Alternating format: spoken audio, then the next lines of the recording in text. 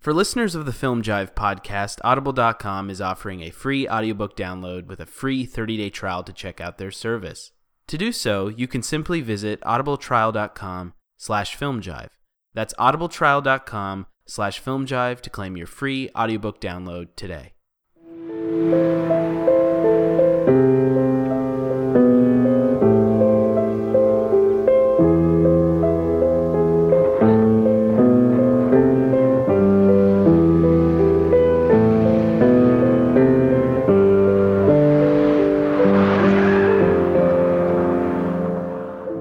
Hello and welcome to the Film Jive podcast. This is episode number 98. We are recording on November 15th, 2016. I am your host, Zach Batanti, and joining me on today's show is co-host Simone Barros.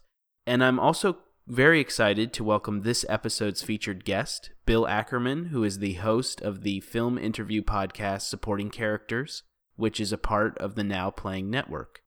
Each episode, Bill conducts a long-form interview with an individual who has generated their passion for cinema into some kind of vocation. Often his guests occupy varied distinctions such as writers, bloggers, filmmakers, podcasters, fanzine publishers, programmers, preservationists, even home video distributors, all of which share more about their creative endeavors within today's film culture. The show premiered in March of this year, and ever since has quite possibly become my favorite film podcast, certainly my favorite film podcast to emerge in quite some time. So I strongly encourage anyone who concludes listening to this episode to visit the Now Playing Network and give Bill's show, Supporting Characters, a listen, as well as all the other podcasts that are available through that network. In addition to hosting the Supporting Characters podcast, Bill has also appeared frequently on the Directors Club podcast, as well as appearing on the Projection Booth, and has written for various film websites such as Diabolique Magazine and Lunch Meat VHS.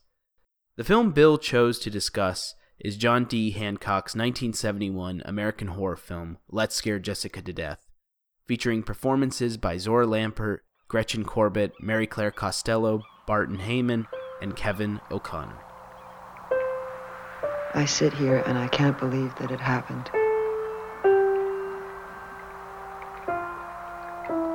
And yet I have to believe it.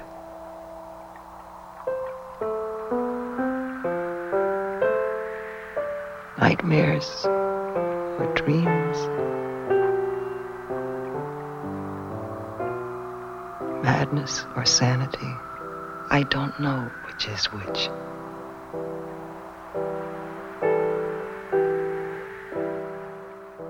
Let's Scare Jessica to Death opens with its title heroine, played by Zora Lampert, sitting motionless in a rowboat, facing away from the camera. It appears to be dawn. Her gently anguished voiceover carries us into her story, a survivor's account of a traumatic series of events. Jessica, her husband Duncan, and their friend Woody had taken over an old abandoned house in a small town. Jessica was recently discharged from a hospital after suffering an emotional breakdown. They found a young woman named Emily squatting in their new house and invited her to stay.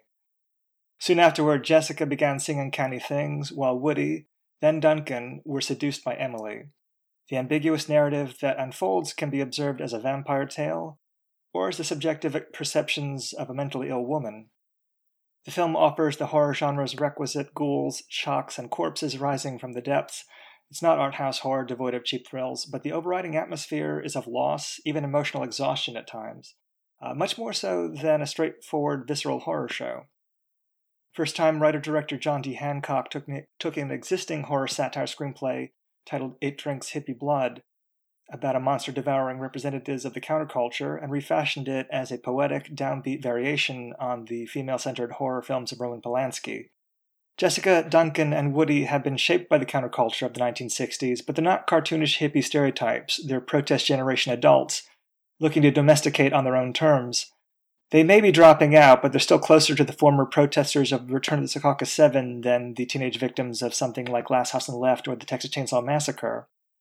While the film doesn't attempt an extended metaphor, implying that Jessica's nightmare represents, say, the death of the 1960s idealism, The fact that the characters struggle with open hostility from small-town America as they attempt to enter the next phase of their lives suggests a compelling political expression. Was the free love spirit of the 1960s radicals too much for Jessica? You can interpret Let's Scare Jessica to Death as a sexually conservative nightmare, where Emily's predatory carnality seduces all men to such an extent that the entire town is now devoid of all other women, except for an endangered mute young girl clothed in virginal white. Is Emily really an evil supernatural creature, a vengeful ghost, or a vampire?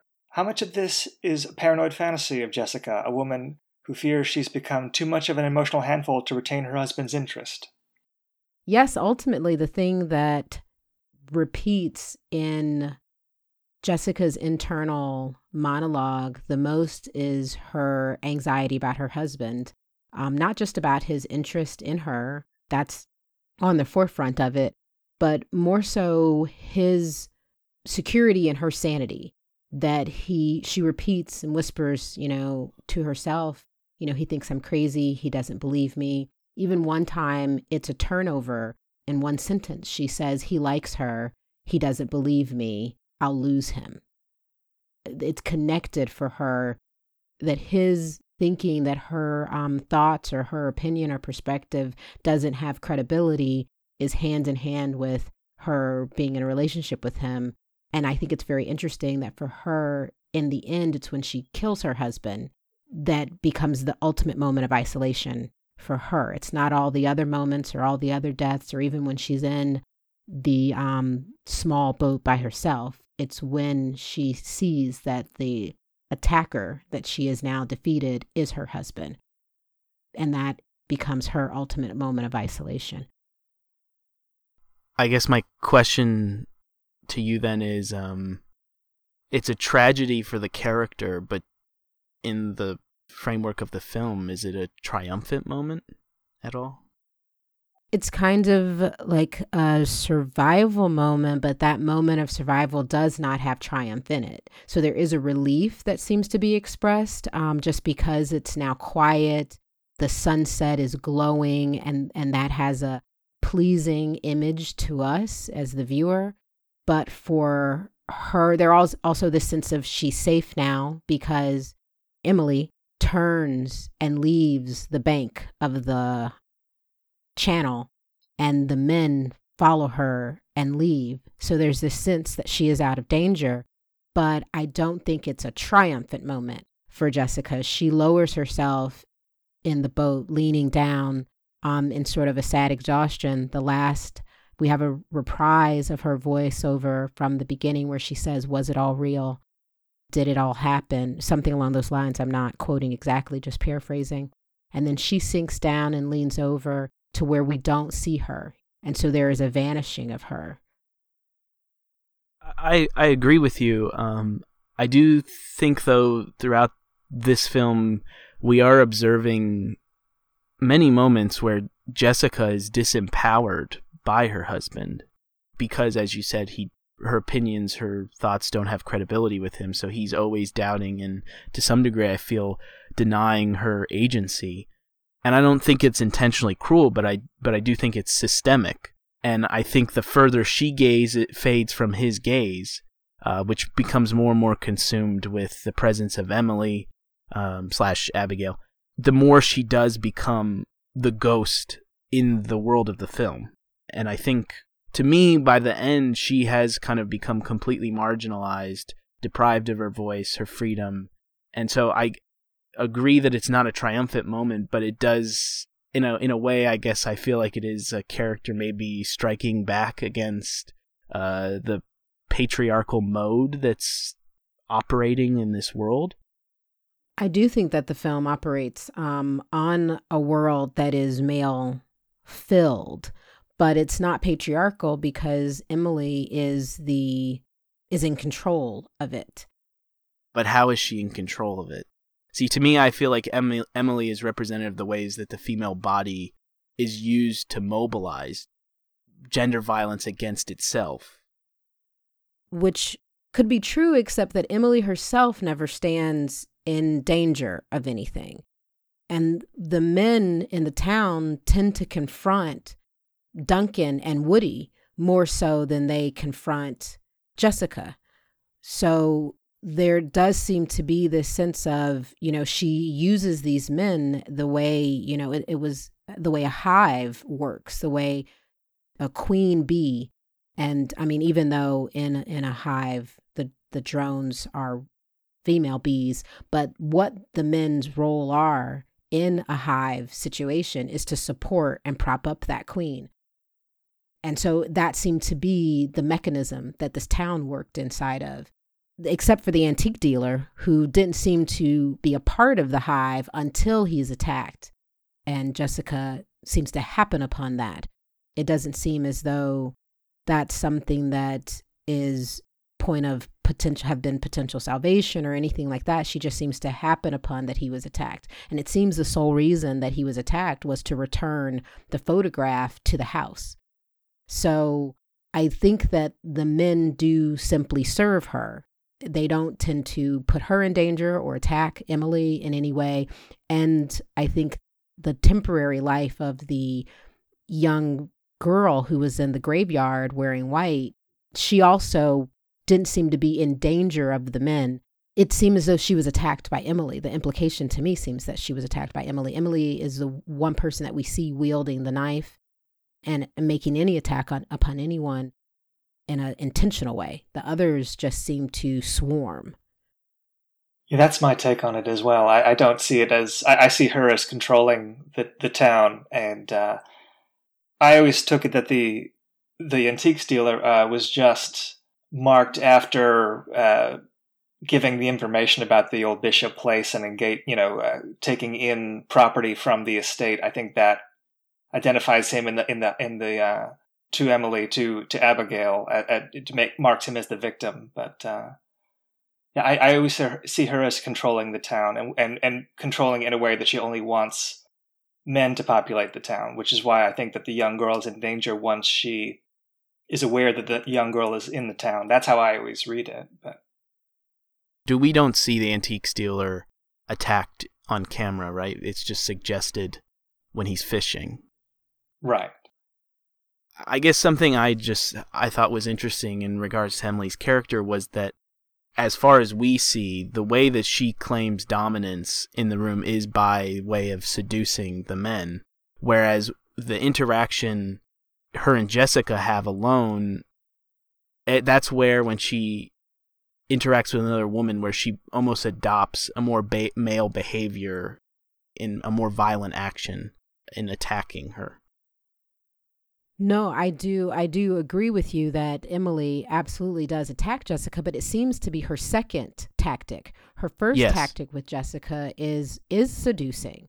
When she tries in the attic to speak to her telepathically and make eye contact, and then her voice does seem to be identified as the voice that calls to her. When we hear a voice saying, "Jessica, join me, come to me," that we have confirmation is Emily in the scene when they're in the attic, because of the shots between their two eyes, the close-ups between their eyes, and us hearing the voice calling to Jessica and saying, "Look at me."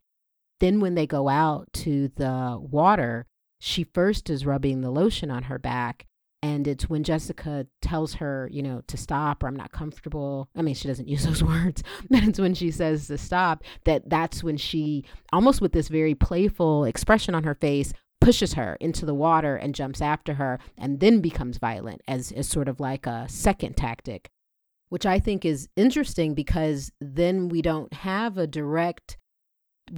typical setup of women sort of marking their territory over the men.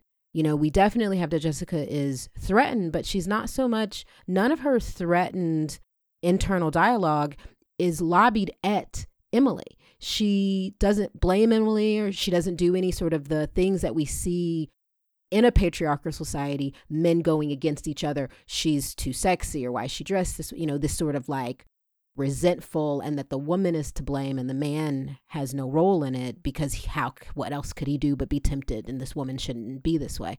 Instead, Jessica continually in her internal monologue questions her husband and says he's lost interest, he doesn't believe me, he likes her, but she never expresses anger or resentment toward Emily. And even the way Emily's character is portrayed, the way the film handles Emily, the camera never looks lustfully at Emily. And she definitely has a seducing quality to her in her song and in the story that she tells at the dinner table. She kind of spins, an enchantment both times, one with her song, the second time with her story. And I really love the way the filmmakers take the audio when she's telling her story and sort of grind it and distort it. But we can hear that she's got Woody and Duncan engaged in her story. That sort of way that she's just this interesting, maybe aloof woman, as opposed to this coquettish, seducing, succubus, I really think is interesting and I like about the film. I think it makes the film stronger that it has that approach. When you're watching it, I mean, what is your interpretation of it? I mean, do you see it as a supernatural story, or do you see it just as ambiguous, or do you see it as just as the vision of somebody that is an unreliable narrator, but it's a realistic story? Yeah, I mean, the questions that you raised in the opening and the question you're asking now, what all of these things lead to is that it's evident that as a viewer you're unable to walk away, I feel like, from the film with any confidence in a fixed interpretation, because the film proposes so many. Mm-hmm. And to a greater extent, I almost feel that attempts to, quote, solve the film is almost a reduction of its shape. Much of what I found pleasurable and profound about this was its refusal to deny or define the landscape as anything other than liminal. Whether that's a result of artistic intent or if that's manufactured out of some kind of structural failure, we can debate that. But regardless of the cause, there is I feel like a pursuit of an ambiguous reality that is a sustained effort. And I think that direction creates a film that allows for an expression that's set within these sort of in-between spaces that are they're polluted with memories of the past, secrets of the past, regret, shame, melancholy. And I almost feel that we're meant to consider the implications of both the psychological breakdown of this woman or a supernatural phenomena. But I think the weight of the past, not just in the case of Abigail's drowning, but also Jessica's past and the tension that exists previous to the film we see between her and her husband, and the tension between Jessica and navigating through this farmhouse, and the tension between the trio and the townspeople. All of these feelings are continuously going unexpressed. And I feel that because there is so much repressed energy driving the film's atmosphere and the film's refusal to claim an accurate appraisal of reality, particularly because the perspective we get Jessica, it's so impassioned. It almost demands that the viewer make illogical assumptions about what is happening that are defined by like cinematic horror motifs. Is Emily a vampire? Is she a ghost? Is this really happening? Are the townspeople zombies? Is Jessica being gaslighted?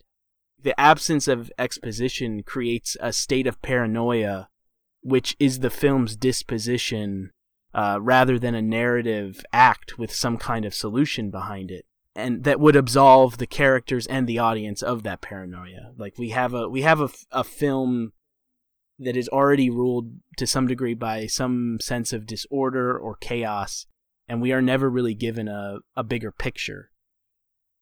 And I think to some degree, I interpreted that as potentially being a very deliberate political expression about the climate of the United States during the period, which kind of ironically feels somewhat similar today, at least for me, in regards to feminist rights, the role of a woman in society, even imperial power in regards to like some allusions to Vietnam you could make. But I guess for me that's all to say that in a way, when I think about this movie, it embodies, in my mind, like a ruin, a narrative ruin, political ruin, social ruins of like the small town ideology, ruins of the mind. And I think the content and the structure of the film is a reflection of a ruin that's in translation. That the orator of the story has been relentlessly attacked by the society around her, that the translation has devolved into fantasy because so has the world around her. With the allusion you mentioned to protesting war, is that allusion you're finding in just how Emily is wearing the army fatigue? No, well, jacket? Specifically, it's the fact that these townspeople are isolated and they keep talking about how they're wearing bandages and they're scarred, and there's even, I think, a sequence where a guy is, I mean, they're older men, but like there's a guy wearing a VFW jacket. And why I think maybe today, as we're talking about this and given recent events, it felt similar to me that you have this portion of society that feels like they've been completely rejected and isolated in a way. They've then constructed this, they've created their own little world.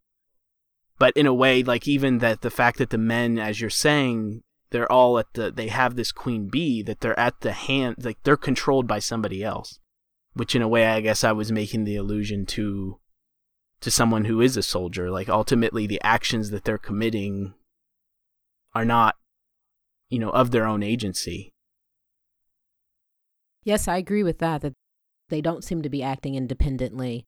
And I think that it's sort of the filmmaker is capturing a real experience that even on the most minor level is felt when you do drive into a small town, and just the heads will turn and look into your car and sort of follow you. It's sort of like it's taking that atmosphere and then imagining this surreal reason for it that's other than a societal reason. But in doing that, the film ends up becoming a metaphor for that presence or that action in society, which, yes, given the recent political or the current political time, it feels very relevant now. You mentioned that the typical horror film devices, that this and that kind of informing us of whether it's supernatural or not. The film doesn't ever have Emily, there's no dissolves of Emily fading away. There's no, kind of glimpses of her like moving through the forest. There's only that first time when she runs across the upstairs landing from the staircase that we get this sort of, or even just the presence of someone sitting in that rocking chair on the front porch, that we had any sort of those eerie devices being used. The photographic approach to Emily is that she's very earthy. She's not ethereal. She's present and she's physical. Even though once we hit sort of the climax of the film, there does seem to be a clear confirmation that she is the woman in the picture. Also, she wears the dress. She dons the dress when she comes up out of the water. So we do end up with this confirmation that she is the physical presence or embodiment of the woman who died, on her wedding day.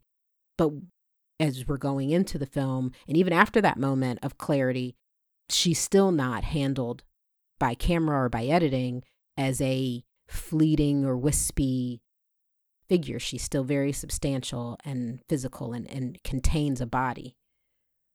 Which is to say that then I don't exactly know that there is a clear-cut answer to the supernatural part of it. Bill, when you watched, or when you, in your feeling of the film, do you feel that it's substantially a supernatural storyline? I think it's meant to be ambiguous. When I watch it, I settle into it as a supernatural film, knowing that it can be interpreted in other ways. And I think that we talk about gaslighting, and you could read it as a misremembered instance where gaslighting is being attempted by the other characters, but she remembers it as a fantasy or as a horror story. Certainly by the end, when she murders her husband, I feel like that would suggest that the horror was never really a supernatural threat at all. But I think when I watch it I watch it as an atypically poetic horror film that has all these other resonances to it. I allow the cheap thrills of it to work as horror movie tropes are intended to. It's a film that I respond to it as much aesthetically as to any of the ideas in it. I don't know if you care to comment on that part of it, but I mean, for me, it's a film where the images and the music. I mean, it's a film that I return to the way I return to a favorite record. I think there's something just very compelling and satisfying about how music and image tie together with it. Just the mood that it evokes. This is the first time both of you have seen it, correct? Yes. Yes. So what was your first impressions of it just aesthetically? I like the aesthetics very much. I agree with you that there's a really strong mood that's created that is actually inviting in a way that I don't find most horror films. They don't seem to spend time inviting me into the world, but that opening with her in the boat, You're crazy. On the lake, I think that's inviting. And no, I mean that most horror films you don't find inviting. I'm saying you're crazy at that. I find them wanting to frighten me and scare me from the get-go, from the jump, and wanting me to be on edge from the very beginning, whereas this one I sort of felt like I was being lulled. There is then the hearse that drives up, and the hearse kind of kicks open and these legs come out, which could be jaunting, but it doesn't seem to be photographed that way, nor do we have audio that wants to frighten us. It just seems that that's a contrasting image. There's so much life bursting from the hearse. And she is the most, we do see a transition in her. When she runs toward the grave, she's like saying she'll only be a minute, she'll be quick. And it's almost very childlike, but then she has a gravity to her, and she has like a guttural, she's not the screaming, high pitched heroine in a horror film. She's a weighty, guttural, almost, she reacts, it seems calmly, the more odd or strange or bizarre or dangerous things become. Yeah, well, you mentioned the hearse, and I think that I don't know what the original origins of the screenplay were as far as how much of the horror satire, how much of that is retained in the version we know. But I think it's funny that it's a dark hippie joke that the hearse is just their car, and the cemetery they're going to are just so that she can take the etchings from the headstones for art. It doesn't even really dawn on her the morbid implications of it until she's cornered in that room, surrounded by the images of the tombstones, and then it becomes almost like she's made a little graveyard for herself. It's funny with the hearse, because I agree, it does, the hearse and even the little painted love wording on the door, it does seem like a joke to me, but I almost thought it was it's as if you have characters who embody the counterculture, but almost like they're embodying the aesthetics of it without actually the political ideology behind it. So it's like, well, this is what we think the counterculture is: a hearse and the word love painted on our door. See, do you know the song "Our House" by Crosby, Stills, Nash and Young? Yes, yeah, of course. Yes. I think of that song as representing a kind of gentle selling out of a protest generation youth. Like, it's like we've had our riots and we've had our march, and now we've got a house, and that's kind of cool too, man. Like, I always think of that being the underlying tone of that song, and I think of these characters as embodying that. Like, they've been in the city and it's heavy, but maybe because of her emotional fragility, like, this is both for her to put her in a more peaceful environment, but it's also for him to get out of the rat race. They talk about like the story of the slave who bought his own freedom, and that's what they're doing. They've earned just enough to live off the land, but they're still going from scratch. But it's people that come from that world, and they still get a certain amount of resistance from small town USA. They still get called dirty hippie, essentially, but their goals are a lot more domestic. which I think is interesting. And it's a very atypical group of characters to base any kind of horror story around, because it's usually about young people without a whole lot of personality getting killed off, and it's usually aimed at points of identification for younger audience. And this feels closer to, I think I said in my introduction, like the kind of stories that Roman Polanski was doing, which had this kind of more adult sensibility that was still kind of fresh, I think, for the horror genre. Right, and even when I think about those films, there is always sort of a subterranean aspect of humor. Rosemary's Baby, that the neighbors are initially introduced as sort of buffoonish, that what is comical almost becomes sadistic by the end. But as you're talking about that, it makes me think that as somebody who lives in New York, you almost described, I almost feel like what everybody is trying to do in New York now, where it is like you go there to live there to make a living so that you can then leave and go, live upstate or something like that. And it's all full of New York stage actors too, that cast and that director. Mm-hmm. So I don't know if that's their fantasy too. Right, maybe. In this interpretation, in this framework, when Duncan suggests that Jessica go back to the city, how do you interpret that scene in this framework? I see that as him wanting to have the affair and to make it simple for himself to have it. And maybe that's just how she's hearing it, but that's how we're hearing it because she's our guide through the story. So I only ever hear it as him trying to push her out the door, maybe reinstitutionalize her in some way. I would be curious to hear if there's another way to read that. Well, just thinking about it within the framework that if for them this leaving of the city is another defiance of the status quo, and then this, in an irony, returns them to the small town America, is there a political interpretation that he's saying return to the status quo, return to the thing that we left? We came here for you and your psychological space, but you go back. There's this kind of interesting... Yeah. That is curious because one detail in the film that I became very obsessive over, the serving of raw meat at the meals. And unfortunately, you don't really know who is doing the serving of the raw meat, but to me, I almost wondered if it was signifying Jessica's inability to domesticate, that she doesn't know how to make a proper meal, and so therefore there is raw meat being served. I saw that as a return to a kind of savagery. Uh-huh. I'm trying to think, do they make it clear, and I've seen the film enough times I should know the answer to this, but do they make it clear what period Abigail drowned in?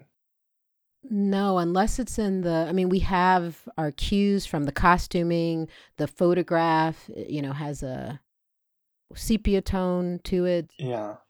But I don't know if the antique dealer may say, but if it were the 19th century, then it's the turn of the century. Right. But I read it with her costume, and I read with the aesthetic of the photograph that we were talking the late 1800s, the late 19th century. So I saw it as maybe a premonition of violence.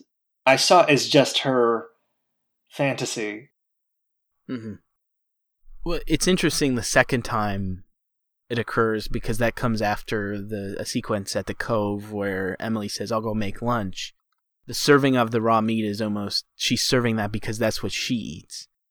Because if she's some kind of apparition, then I'm sure she doesn't get mad cow disease or salmonella or whatever. But it'd be a very different ending to the film if that's how it ended. It certainly does. It's reminiscent, to me, most prominently of Messiah of Evil and the eating of raw meat in that film. Very different scenario, but... No, but it's interesting that you say that because that film gets compared an awful lot since it's kind of the reputation for Messiah of Evil, which I don't know if you know, I did a commentary track for that. Oh, yeah. With Patrick Rapal. But that film, as it's growing in reputation and recognition, it gets compared to Let's Get Jessica to Death quite often. It has the same structure. It's the recounting of a traumatized survivor, again, another woman. And so you're left with a very ambiguous horror story that plays out. And again, like that countercultural underpinning, too. I think maybe the same year that they were shot, too. Straw Dogs was released in 1971. And it also, has this attack of the town attacking these young, hippie generation people that are coming from the outside and trying to set their home there. But that's just a topical comparison. There are no other comparisons between the two films. They're very, very different. Yeah, I've spoken to John Hancock about influences, and I was pushing for art film influences of Roman Polanski or something. The only thing I got out of him was The Haunting, the Robert Wise film. Even Rosemary's Baby, he misremembered as coming later. So I don't think Polanski was on his mind, but it's the first thing that comes to my mind is Repulsion, even more than Rosemary's Baby. Mm-hmm. I was curious, Zach, your aesthetic impressions, I don't know if we've heard them, on just how this played for you as just on the level of cinema beyond the ideas. I kind of completely agree with the way you articulated that it is a film that I could see myself easily watching over and over again, just enjoying the imagery of it. I mean, the autumnal setting, the colors, the textures of the house.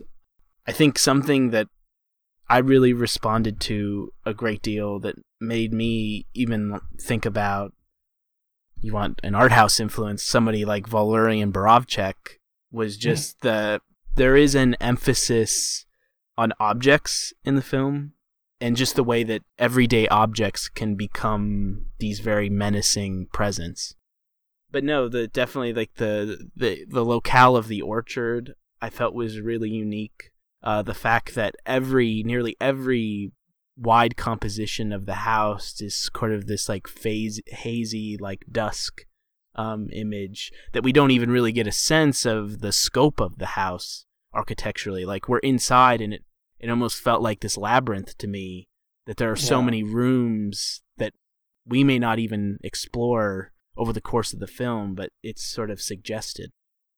Yeah, watching it this time, I was struck by how the young girl in the white dress appears in the cemetery at the opening of the film, but then they have to cross that water. And I'm not the person to observe that it's like crossing the River Styx. I forget where I read that, but crossing the ferry to get to the town.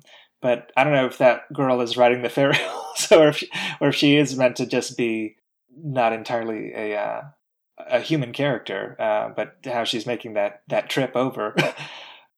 I did hear, I think, John Hancock say that was sort of a studio note, that they wanted a little girl running around or something, and he was like, it made no sense, but we did it.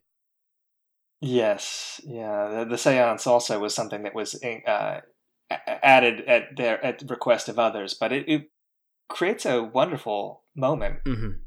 That sadness when she's trying to evoke the spirits, and I always saw that as her way of, I mean, she's already inviting Emily to stay, literally, in two different instances, but that's really how I take that as her inviting Abigail, not just some hippie that is crashing at their house, but really inviting, if there is a supernatural component to it, that's really where she's inviting it into her life. In the seance sequence? That's how I always take that moment, yeah. I did kind of read it as almost a catalyst moment, where suddenly the reality of the film is augmented in some way.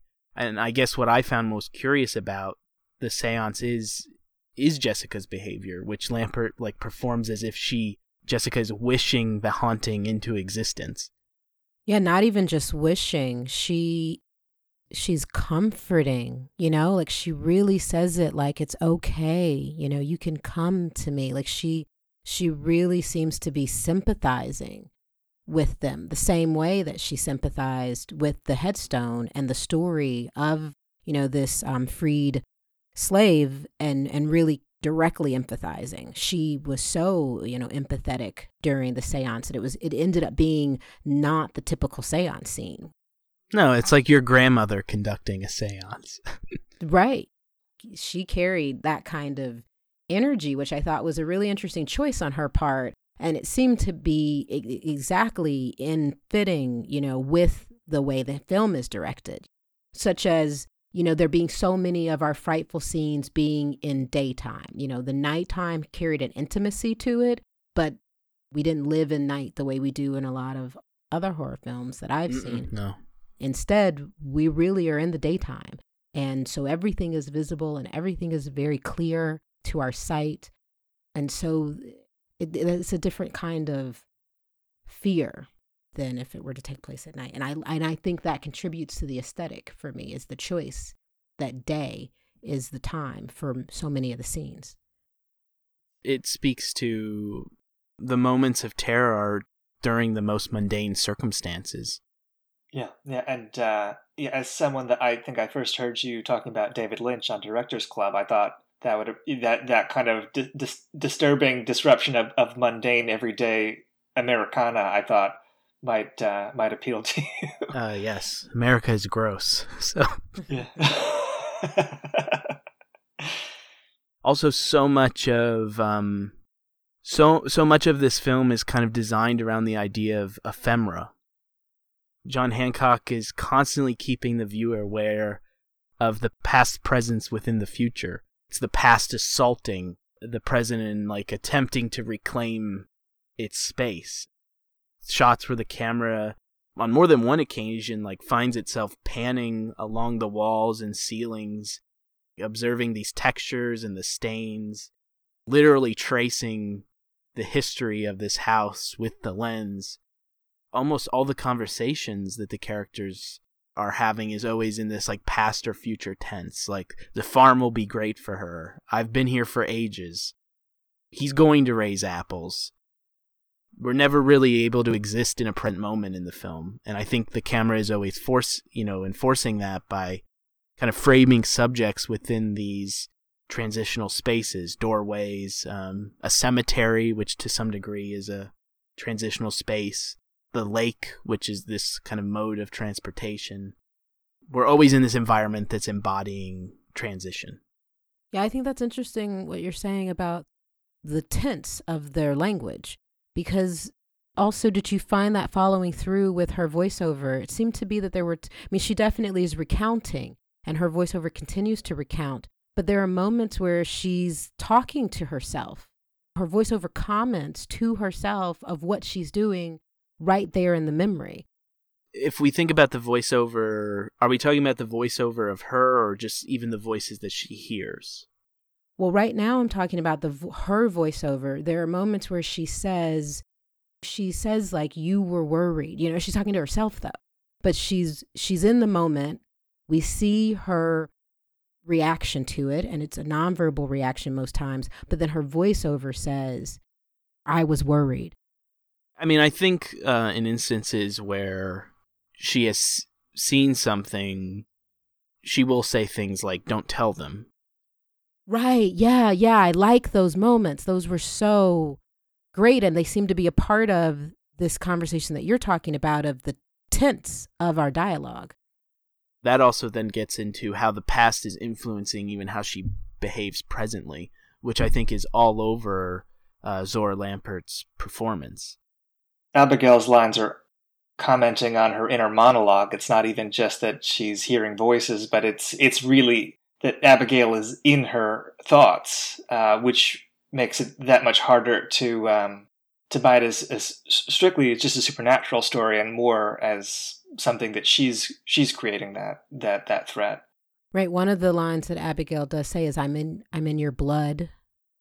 I thought that was created multiple levels of the experience that the character is having. Well, it made me consider the possible interpretation, and I'm completely spitballing. I haven't done my research to enforce this strongly, but Simone, something you had expressed when we were watching the film, and I was talking about how fascinated I was with Zora Lampert's performance, was that she she feels very, very much like an old soul.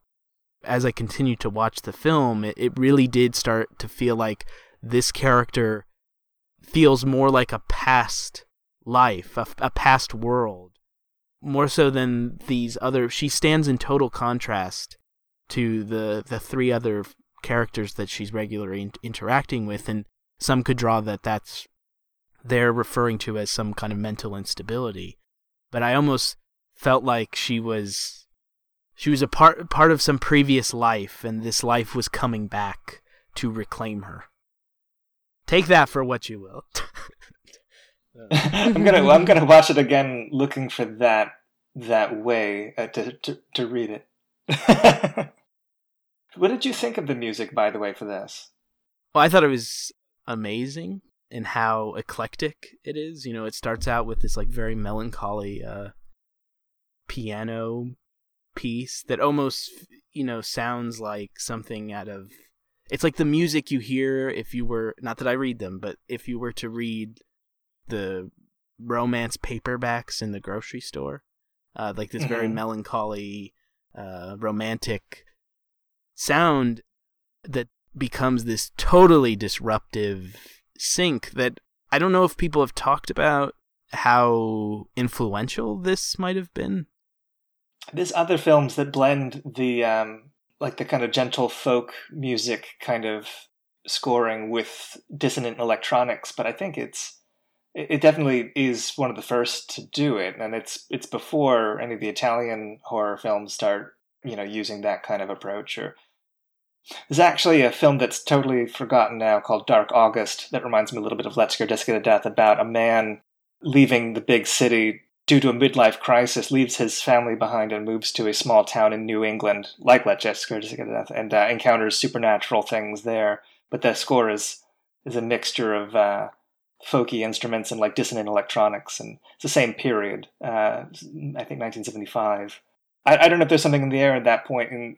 There's a couple of films that all exist where there's that kind of disconnect from straight up horror, where there's that distancing by having it be the remembrance of somebody that has experienced something terrible, and they're recounting it, and so you can't trust that the supernatural element that you're witnessing is actually really what happened, or just kind of their traumatic memory.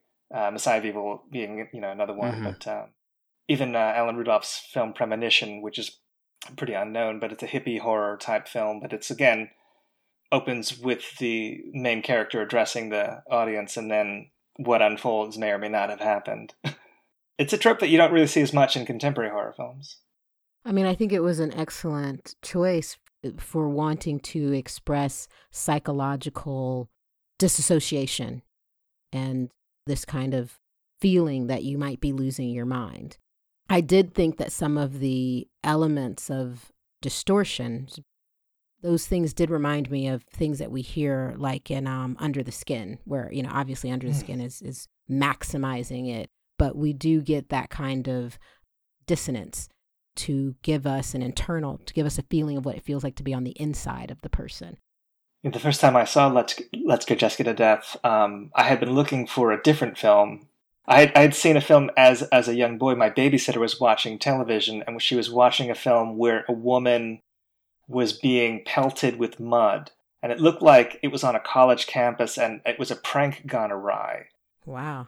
It was something that made me think that it was about hazing of some kind, like a college initiation horror of some kind. So I would rent anything that I could find when I got older that I thought could have this hazing moment in it. And for some reason, the title Let's Go Jessica to Death it made me think of just people pulling some kind of stunt on somebody. And so that was all I needed to take it home from the video store. And it was, of course, not the film at all, but that was how I first came to even rent it on videotape as a teenager. And I watched it with somebody that was an electronic musician, and the first thing I remember us talking about was just, what year is this? How is this the score? Right. because it was so shocking that it was not, 1971. And there was already this kind of this is well before John Carpenter or Goblin or any of the things that we or I think what Clockwork Orange is 71 with Wendy Carlos or Walter Carlos. So it's like it's still really new, like that way of scoring. And for a low budget horror film, like why would that be? Why would it be that ahead of the curve on the soundtrack front? But I can only think that it really is an attempt to put us inside of Jessica's mind, for us to hear what she hears, for us to think what she thinks. Yeah. But I think it's interesting in your story of how you came across the film, that the title, absolutely, I would think Let's Scare Jessica to Death would be some sort of hazing. For me, the title reminded me of I Know What You Did Last Summer. Like, I think the title is misleading, and I think it's misleading in genre, in tone, and in narrative. Like, there's so many things that don't fit for me with the title, that I'm curious how you both responded to the title. I guess John Hancock took over a script that had a jokey title, It Drinks Hippie Blood, and which deals with according to the writer, deals with a gay monster that lives in the lake. Which is it sounds like a really bad idea, but I guess Hancock rewrote it as Jessica, and then someone at Paramount suggested the title Let's Scare Jessica to Death, which doesn't really have a clear connection to the story, but then it gives you the impression that it's about gaslighting. But yeah, so I was always expecting there to be some kind of twist that it was all revealed to be that the group were working against her, and so the fact that it never really pays off in that way just always kind of kept me off center. I never was able to predict where it was going the first time. As a side note, the film that I ended up finding with the woman being pelted with the mud was a film called The Initiation of Sarah. Which is a Carrie Goes to College TV movie from the 70s, which is it's a total ripoff of Carrie, but set at a university. And that's kind of like the pig's blood moment of that TV movie. Even beyond the title, just the marketing materials for the film, the poster is such a false representation of what the film is either. Something is after Jessica, something very cold, very wet, and very dead.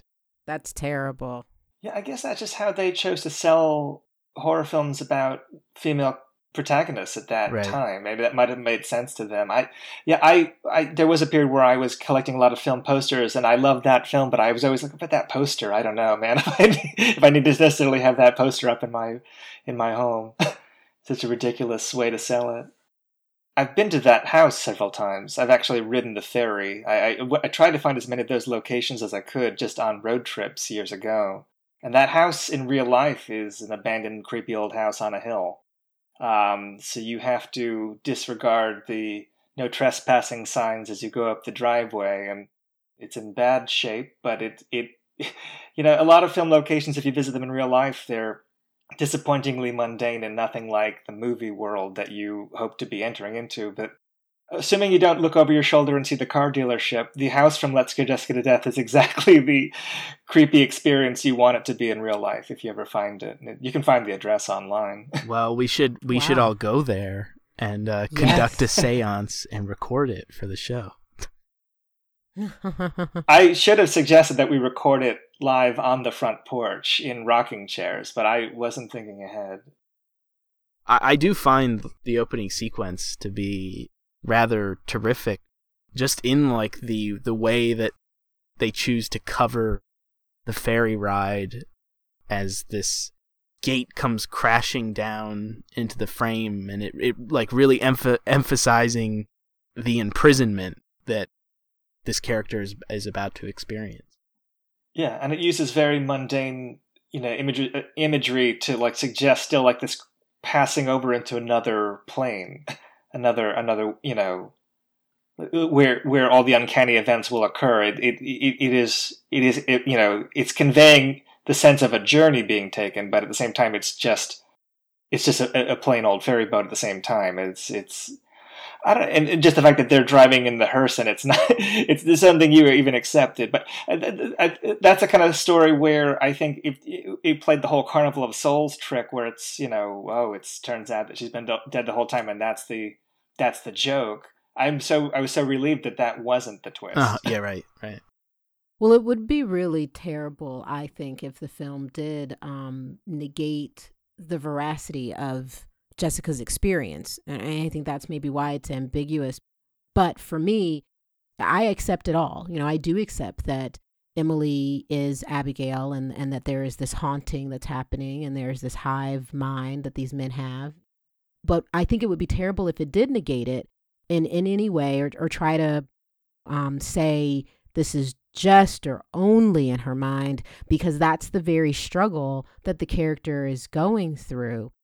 And for me, there is a feminist interpretation of the film with all of these elements that we've been talking about, that does state, that a woman's psychological health is typically handled with a lack of credulity, that she's just crazy or she's just hysterical, and Duncan and Woody interact with her that way, especially Duncan. So I think that one of the strengths of the film is that it doesn't actually then sort of just say, oh, it was all in her head at the end.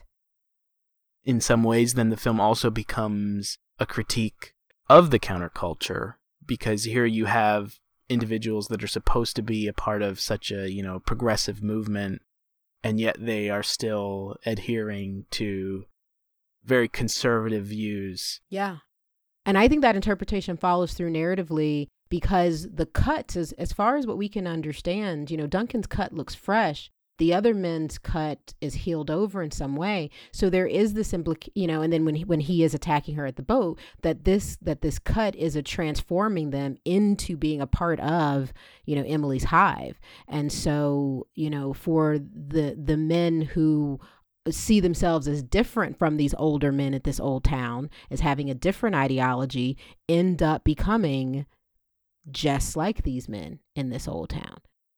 Yeah, I've never even really had the impression that hippie men were necessarily feminists. I still feel like there was a very backward attitude, even in the counterculture, that the women's movement kind of had to step in and address. I think that Let's Scare Jessica to Death does reflect that. I don't think of those characters as being that enlightened. Yes. Everything I've read suggests that was a slow education that's still happening. Right. Mm-hmm. I'm kind of curious, as someone who's seen the film many times now, for myself, just kind of watching the film in spots a second time in preparation for this, how much dialogue comes to imply her being a ghost.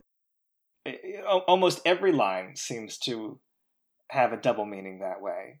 And none of it's like hit over the head. No, I didn't even really pick up on it the first time I watched the film. Well, you probably picked up on the line like when, say when Emily is in the attic with Jessica and she's comforting her, saying, "You're so warm." Yes. It's implying both a fever and that she's a dead body come to life. Right. But I mean, even the with the line about the lamp in the antique store, it was like was it Mariposa? I forget the exact term for it, but how can something so pretty be evil? It's just old, and that's meant to comment on Emily or Abigail. Right. I mean, I like a lot of films from that 70s period where a lot of the dialogue doesn't seem to necessarily be commenting directly on the action. And it's tricky certainly with genre films where almost everything has to have an expository function. This film probably walks that fine line between feeling like not overly scripted, yet if you look at it under a microscope, almost everything seems to be commenting on the action. Which is, to its testament, that doesn't feel like it's not overly slangy or pop cultural referencey, or it doesn't, and there's not too much hippie slang that feels like it makes the characters look dumb. But at the same time, almost everything that they're saying has narrative function. It's not there's not a lot of shagginess about it. I mean, these are stage actors, and they're coming from drama. They could have easily made it a more Cassavetes-ish kind of thing, and they don't. And I wonder sometimes how much of the screenplay was shot versus what we have, because I get the impression even with the voiceover was written in the editing, They had the idea for the voices being in there, but that was all. I mean, that wasn't something that was happening during the production part of it. It's like such an essential part of what you experience with that film. Right, exactly. Especially because Zora's performance, there are elements where she takes a very pedestrian choice, movement or facial expression, and she kind of always underscores, what the character is feeling. So then for her voiceover to be something that's put in later, I think evidence is a really strong and confident choice on her part, that she's not afraid of there being levels of unknown with her character for the audience, that she's not trying to telegraph every single moment or thing. I think her performance is remarkable, just in that it simultaneously feels very authentic in carrying this sense of loneliness, but it does resemble a sort of rehearsed movement. It's very much as if she's practiced being normal, acting this way when she was in the hospital. So they're like these gestures, and it's very gestural. There are these gestures that are a combination of a rehearsed performance and almost like a bodily resistance. She's attempting to withhold the vulnerability. And she felt like so many, particularly older women that I've known in my life. She just felt like somebody I knew. Yeah, and so many little nervous asides, like little small gestures that you might pick up on a rewatch, like the way when she's asked if she can, if she's a musician, and she says something like, I can't even carry a tune, and like the way that she does like this little eye roll, like she's embarrassed at the confession. That things like that are littered all throughout that performance. It is a remarkable, even when it gets big, it never embarrasses you that she can't hit those notes, because she can actually pull that off, and it's so hard. I mean, so many films do madness awkwardly, especially people that are used to the bigness of a stage, that they don't know how to do the smaller version of it for the camera. But it's not the case with this one. Yeah, no, the moment when she watches Duncan, all four of them are in the water, and she watches Duncan put, sunscreen on Emily's back, and then Emily gives her a look, cut to a close-up of Jessica, and then we cut to a wide, and she's turning around and saying, I'm going to get out now. And it's one of those moments that you're talking about where it's this awkward gesture that she makes, but it feels so natural.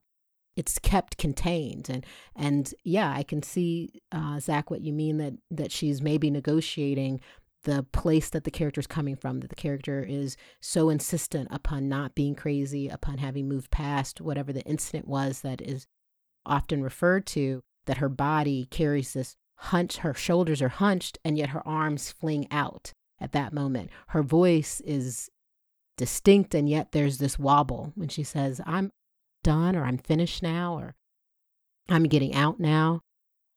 And yet at the other moment where Emily has been pushing her under the water, and she doesn't do the sort of frantic scream and the high pitched and she just really in a guttural low voice says, please get away from me. Please stop, stop, please.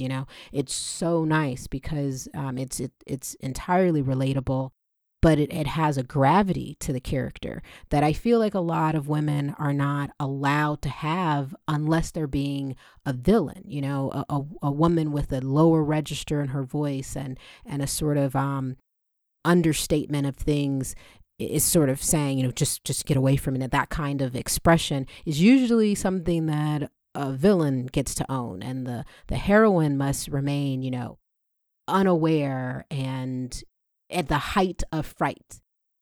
It actually made me want to compare, because we recently saw Possession, compare female performances of psychological unrest.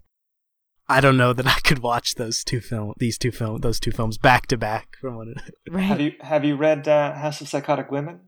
No, but I'm writing it down now. What is it?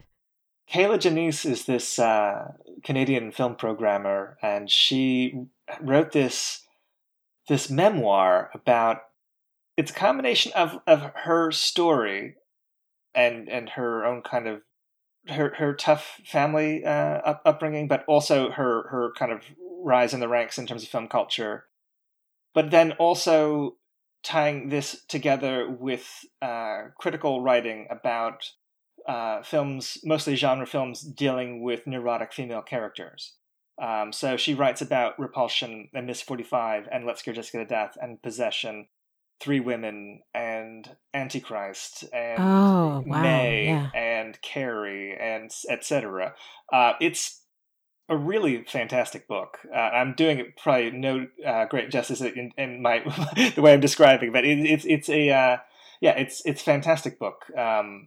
She'll probably appreciate my plugging it. But yeah, it sounds thorough, but it sounds really interesting. I definitely want to look at it because this is a point of something that we're seeing in literature that we could then go back through Bell Jar and Zach, this film brought to mind The Yellow Wallpaper. So I think there is this, thread that is present. So I thank you for sharing that.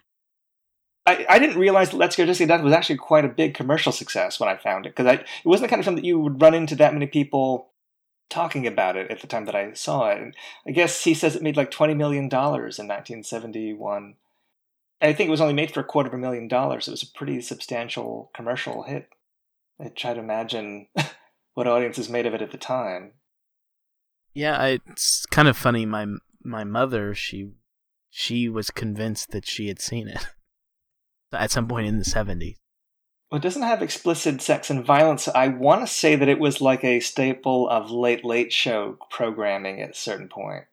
I've met people that have claimed to have seen it like as a late night movie on TV, and that might be where it's picked up some of the cult following that it has now. Although it's still like an aficionado's favorite, I think, for horror fans. I don't know that it's really got mainstream notoriety yet. Well, it's about to, Bill, because we have so many listeners that are going to hear about this movie. And well, I got to say, I guess someone has had a lot of conversations about Let's Go Jessica to Death in my life. I mean, you guys both have really interesting impressions of it. It's interesting to hear just such smart analysis of it, because I don't really encounter that much with this film. So it's just as a fan of the film, this has been fun so far just to even hear it. Does John D. Hancock's other films have the same kind of aesthetic or style, and does he go further into Prancer? Absolutely. Really? Yeah, he directed Prancer. Are you familiar with that film? And he followed up with Bang the Drum Slowly, the baseball weepy with Michael Moriarty and Robert De Niro. Yeah, he's not really what you would think of as an auteur. I mean, it's not easy to find a through line, and I don't think I've never seen his other horror film, Suspended Animation, that came out much later. But of his films from the 1970s, like California Dreaming, or there's one other one. Baby Blue Marine? Baby Blue Marine, yeah, with Jan Michael Vincent. Yeah, I mean, there's not really an easy thread you could draw between his films. Let's Go Jessica to Death does feel kind of unique unto itself. I mean, really? In his filmography, yeah. I was going to say, I saw he showed his last film in New York a few years ago. It's this gentle, almost family film with like a grandmother kind of connecting with her 13-year-old daughter, in a small town. And there's nothing about it that suggests the darkness of something like Let's Go Jessica to Death. But I think this was a case where he saw an opportunity professionally to make a feature film and took it and did his utmost to make it great. Yeah, as a professional filmmaker, but I don't think he had a desire to be a horror filmmaker. I mean, I don't think any of them really did. I think horror filmmakers today might think it's a great occupation, like the Rob Zombie, Eli Roth generation.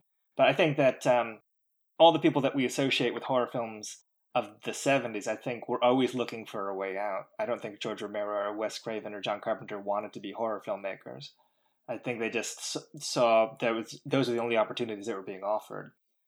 I wondered if it were similar to the production story of Ganja and Hess, where Bill Gunn was given the film. Zach, I'm not sure that I'm saying it correctly, but he was sort of tasked with making a blaxploitation vampire film. Is that right? And then he did it in a poetic way. Did it to where it opened up so many more allusions, and then also then had this sort of feminist interpretation because of the way Marlene Clark's character's handled. There's the 70s were a period where a lot of filmmakers that wanted to break into the business and have some creative latitude would make exploitation films for commercial reasons, but then use that commercial opportunity to make personal films. Some more subversively than others. Ganja and Hess is probably the most extremely artistic film, in that style of, in terms of taking what would have been a Blackula kind of thing and going really deep into almost experimental territory. Let's Get Jessica to Death. Obviously, he saw this silly script and rewrote it to be something serious, and there's not a tongue-in-cheek attitude with it. I mean, I think he intended it to be the political, the dramatic, the ambiguous. I think all the things that we find in it are intentional, and I think that he was looking to elevate what could have just been a cheap horror film. I think he took it as seriously as an artist that maybe a little bit more commercially minded than Bill Gunn would ever be. Mm-hmm. And as a result, I mean, Let's Get Jessica to Death came out in his cut, and Ganja and Hess, as you both probably know, ran into all sorts of trouble before, and I don't think he ever lived to see it appreciated as it is today. I don't know. That's the thing I love about genre films of that period, is like you have all of these curios for every film that launched a career, like a Halloween or a Texas Chainsaw Massacre. You have a film like Ganja and Hess, or a film like Messiah of Evil, or a film like Lamora, Child's Tale of the Supernatural. There's a whole lot of them. I mean, have you ever seen? This is actually not a one-off, but have you ever seen a film called The Witch Who Came from the Sea? No. I think I have, but I might be confusing it in my mind with Night Tide right now. Okay. It would make a good double feature with Night Tide, but it without telling you too much that's spoilery, I would just say that there's no witch. It's the title is metaphorical, but it deals with a complicated female protagonist, and it's ostensibly a horror film, and it's from this same era. It's very unusual and chancy and unpredictable, and I would recommend that you both see it if you like films like this one and Ganja and Hess. I feel so honored to be talking to you about all this, because your taste and your knowledge of it all is really, I'm learning so much, literally, I'm trying to be quiet and not make a bunch of noise with all the notes I'm taking from what you're saying. Oh, thank you. This is something I care about, so. So as we close this discussion, I'd like to conclude with you, Bill, and ask, how has Let's Scare Jessica to Death evolved for you since first seeing it, and why do you think it endures as a favorite film of yours? I mean, for me, it was a nice surprise when I first saw it, because I went into it looking for a scene from a bad TV movie that I saw as a kid, and wound up with something that was eerie and very fresh and new for its time. I think every time I've gone back to it, I just love returning to the atmosphere of it, and it's a thing that it works as a great drama for me as well as a horror film. I mean, I think that it's, whether or not the events are happening in her mind or there's a real vampire situation happening, the pain in the confrontations that she's having with her husband still feels as real as it feels totally plausible and real and painful in a way that doesn't really matter whether or not the fantasy is real or not. I've made it a part of my life to the point where I've reached out to the filmmaker, I've been to the locations, I've I've driven around those towns listening to the music from it. I've ridden the ferry. I've introduced it to so many other people. I've had plenty of conversations less highbrow than this one about it with people, horror conventions and such. At some level, it was a sense of discovery that I was the first person I met that saw it, and I'm sure that always makes a difference for any cinephile. Like, your own private discoveries are always going to have that kind of emotional, that nostalgia thing. But it seems to be one that holds up to repeat viewing after however many years I've been watching it, and it means a lot that I was able to be on a podcast solely devoted to discussing it. Thank you for coming on and talking to us today.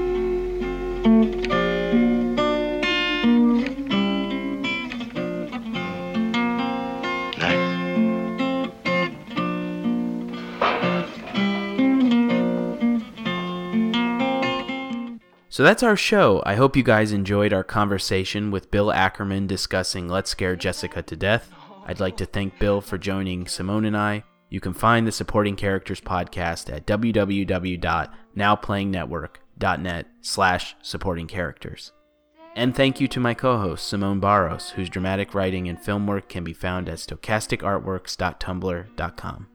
If you'd like to share your thoughts on the film discussed during this episode or respond with any other feedback, please direct your emails to filmjivepodcast@gmail.com. Film Jive can also be found on Facebook, Google+, SoundCloud, Stitcher Radio, and please subscribe to our iTunes feed, where you can also leave a review, which will help us reach additional listeners. And be sure to visit audibletrial.com/filmjive to start your free audible.com trial. Thank you for listening, and remember to keep on jiving. Stay for